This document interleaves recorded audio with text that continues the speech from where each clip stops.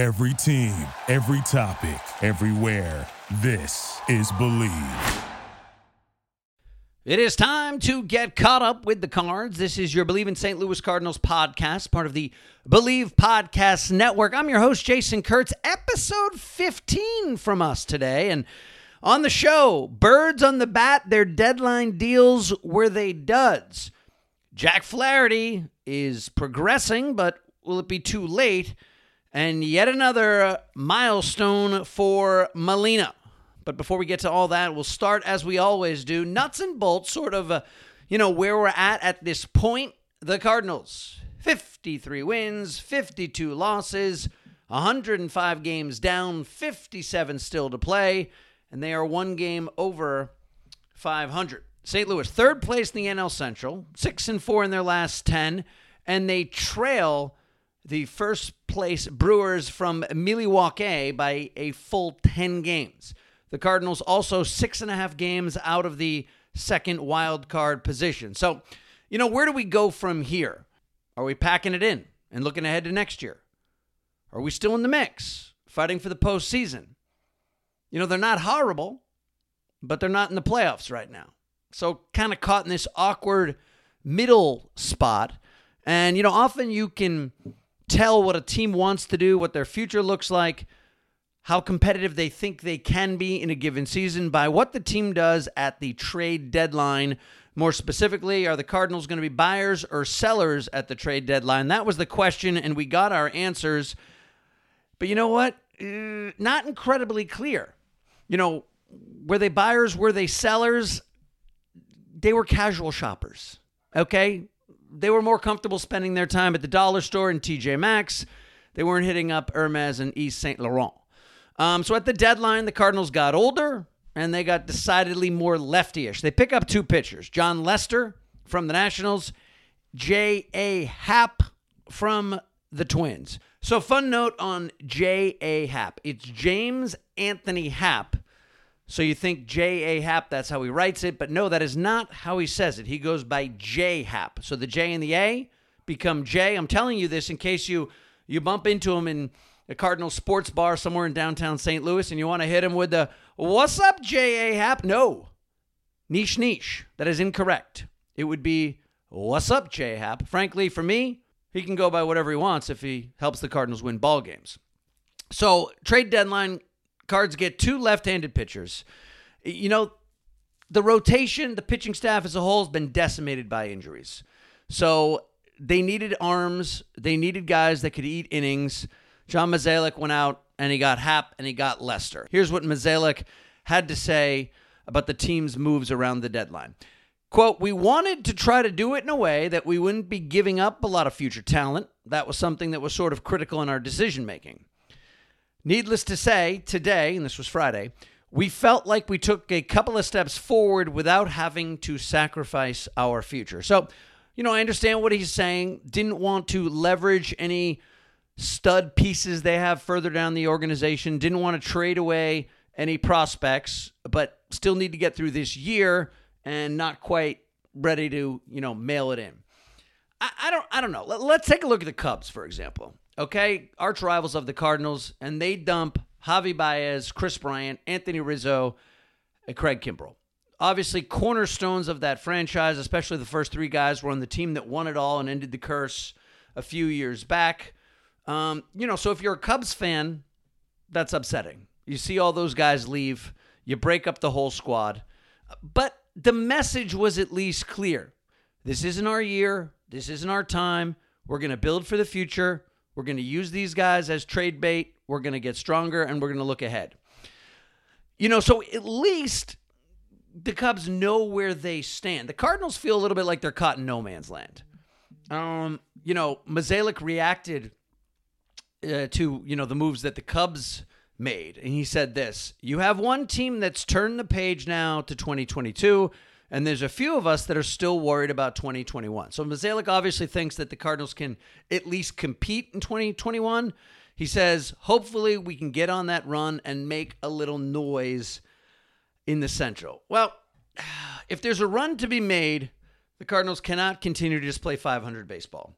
You're not going to run down a team or close a 10-game gap or make a wild card run by playing 500 baseball, which is pretty much what they've done to this point. Like I said, 6-4 in their last 10. They're a game up above 500 right now, but they've been discounting the beginning part of the season when they were pretty hot and in first place.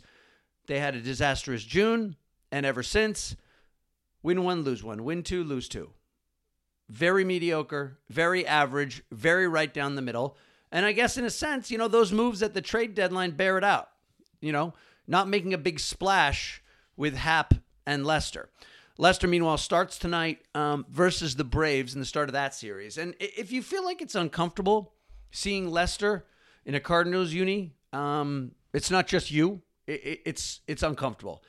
This is a guy that just demolished the Cardinals when he was with the Red Sox in 2013 in the World Series. He won twice, gave up only one earned run, pitched 15 and a third innings, beat Adam Wainwright twice. And then he went over to the Cubs. He was a guy there that you just pretty much love to hate because, Cubs. However, there's a long list of great players that started their careers in other places, landed with the Cardinals, did great things. Lance Berkman came over from the Astros. Scott Rowland was with the Phillies. Edgar Renteria, the Braves. Dennis Eckersley. Hey, Ozzie Smith started with the Padres, okay? And as good as the Wizard was in St. Louis, he still made the best play of his life in San Diego. His rookie year, I just watched the highlight again on YouTube because I wanted to see if it was exactly as I remembered it, and I actually heard him talk about it.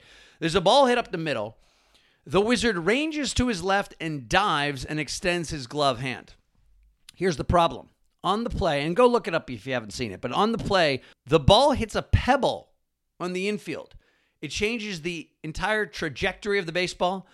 Smith has no choice but to reach back behind him with his bare hand. He palms the ball, scrambles to his feet, and gets the runner at first base. Just an insane play, and he made great plays for years and years to come in St. Louis. But my point being, there's lots of great players that land in St. Louis when their careers start elsewhere. Will John Lester do in St. Louis what he did in Boston and Chicago? Or will he make an impact like Smith did after he came over from San Diego? No. But his job right now, simply be dependable, be consistent. It's very much a Band-Aid solution here in 2021. Lester and Happ give the Cardinals 4 lefties in their rotation, and they're old lefties. This is a rotation right now while they, wait for some guys to get healthy that's decidedly left-handed and decidedly ancient. Kwang Young Kim, he's the only guy that's been on the club the whole season, and he's the young guy, 33. And then you got Happ, who's 38, Lester, 37, and Wade LeBlanc, who joined the club.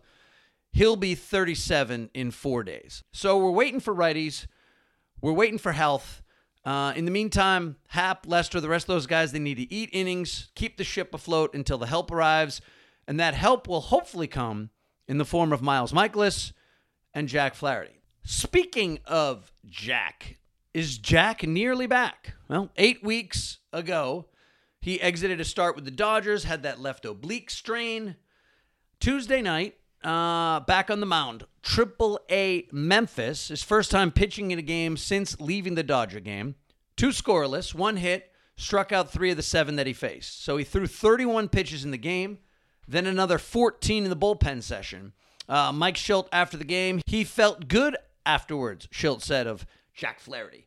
I texted him really quickly. Good start for him, obviously. How he recovers, I'm not sure. But he felt good afterwards and was pleased. Flaherty goes again in a rehab start tonight for the Memphis Redbirds at the Durham Bulls. You got to love minor league baseball. Memphis Redbirds, Durham Bulls. Bull Durham, Kevin Costner, Susan Sarandon. Love to see it. Memphis Redbirds, that's AAA affiliate of the Cardinals, and that's where Flaherty is making his rehab starts. Miles Mikolas, meanwhile, will also make a second rehab start this week. Right forearm tightness. Mikolas and Flaherty, they still will not be options for the big boys, for the big club, until mid-August at the earliest, so a few more weeks there. Remember, on the season, Flaherty's 8-1. He hasn't pitched since May 31st. Mikolas, he's pitched a grand total of 4. Yep, that's it. 4 innings. That's all he's thrown this year before he had to leave a start again. Problems right forearm tightness. So Michaelis, Flaherty, get those guys back. In the meantime, eat innings with the old lefties and try to, as John Mozeliak put it, get competitive and make a run in the Central. A guy who's been making a run for a long time and excelling in Cardinal uniforms for many, many years, Yadier Molina. And our boy had another milestone in his decorated career over the weekend.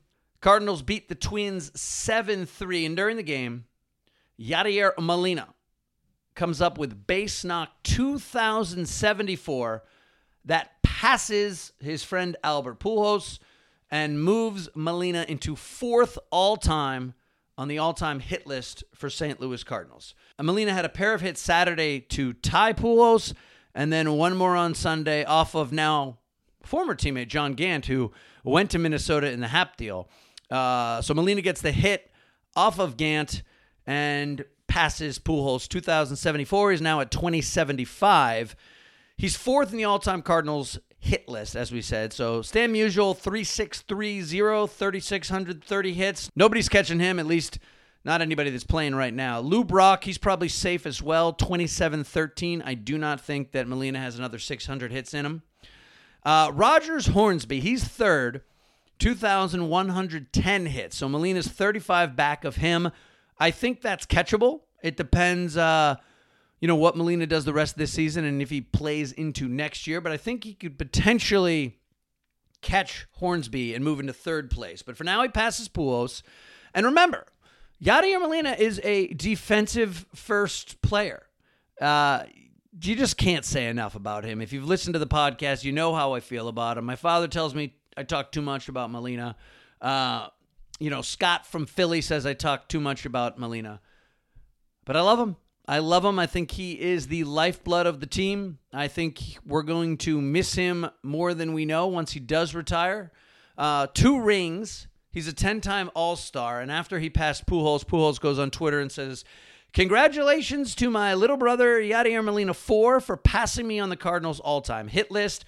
Your hard work and dedication has paid off. Now, not only are you one of the premier hitters in baseball, but you are the greatest catcher in the game today and a future Hall of Famer." Pujols then said, "I look forward to spending some time together during the St. Louis series in September. We can celebrate in person." So, class act move from Pujols. The guy's done enough himself. He doesn't have to worry about somebody passing him. His legacy is cemented, and so is Molina's. The Dodgers come to Busch in September, 6th, 7th, 8th, and 9th. Expect plenty of love between the Cardinal faithful and Albert. And, if the relationship between the fans, if the moment between Yadi and Pujols is half as special as it was when the Angels came to Busch Stadium a couple years ago, then it should be absolutely sensational in September. And also, this is potentially a series that could have some wild card implications.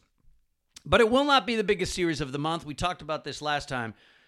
The key games are going to come versus the Brewers. 10 times in September, 3 separate series, the Cardinals will play the Brewers. Right now, they trail them in the standings by 10 games. So do the math right there. Play them 10 times, down by 10 games. If everything stays the same between now and them, the Cards win them all, and they're tied in the standings. Obviously, that's very unlikely. That's not how it would most likely play out. It would be much more preferable to see the Cardinals play a better brand of baseball over the next 4, 5, 6 weeks. And by the time they play Milwaukee, maybe they can win each of those series, and we'll see what's what. Pick up some ground now, and then see what happens when we play them head-to-head. We could have a thrilling September in store, but not if the Cardinals don't play better than 500 baseball in August. Got to get to September 1st. Have to have a fighting chance when you're there. That's why Mozeliak added these 2 arms that we talked about, Happ and Lester. Again, Lester goes tonight versus the Braves. Eat some innings, keep the ship above water, get to September, play the Brewers 10 times. That's the recipe right now. And we'll have to see how it plays out. The season has been largely disappointing. There have been highs. Molina has provided some great moments. Waino has been sensational as he nears 40 years old. Harrison Bader's been great. When he's been healthy, Tyler O'Neill is a star in the making. Arenado has been all that and then some, but as a whole, right now, you would have to hang a big old D on this season for disappointing.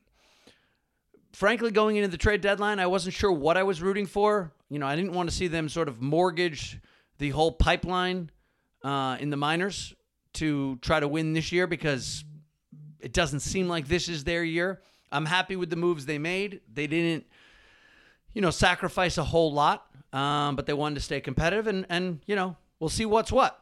Speaking of what's what, Believe Podcast, we have the best producers in the game, and they are working on getting us some guests for this podcast. We're hoping to hear from some folks that cover the club. There's plenty of outstanding outlets nationwide that cover the Cardinals, hoping to get some of those writers and personalities on this podcast. But in the meantime, you're stuck with me. Hopefully the next time we talk, we'll have a second voice to add to the show and add some more insight and context. But for now, I have one thing and one thing to say only. #Go Redbirds. Thank you for listening to Believe. You can show support to your host by subscribing to the show and giving us a 5-star rating on your preferred platform. Check us out at Believe.com and search for BLEAV on YouTube.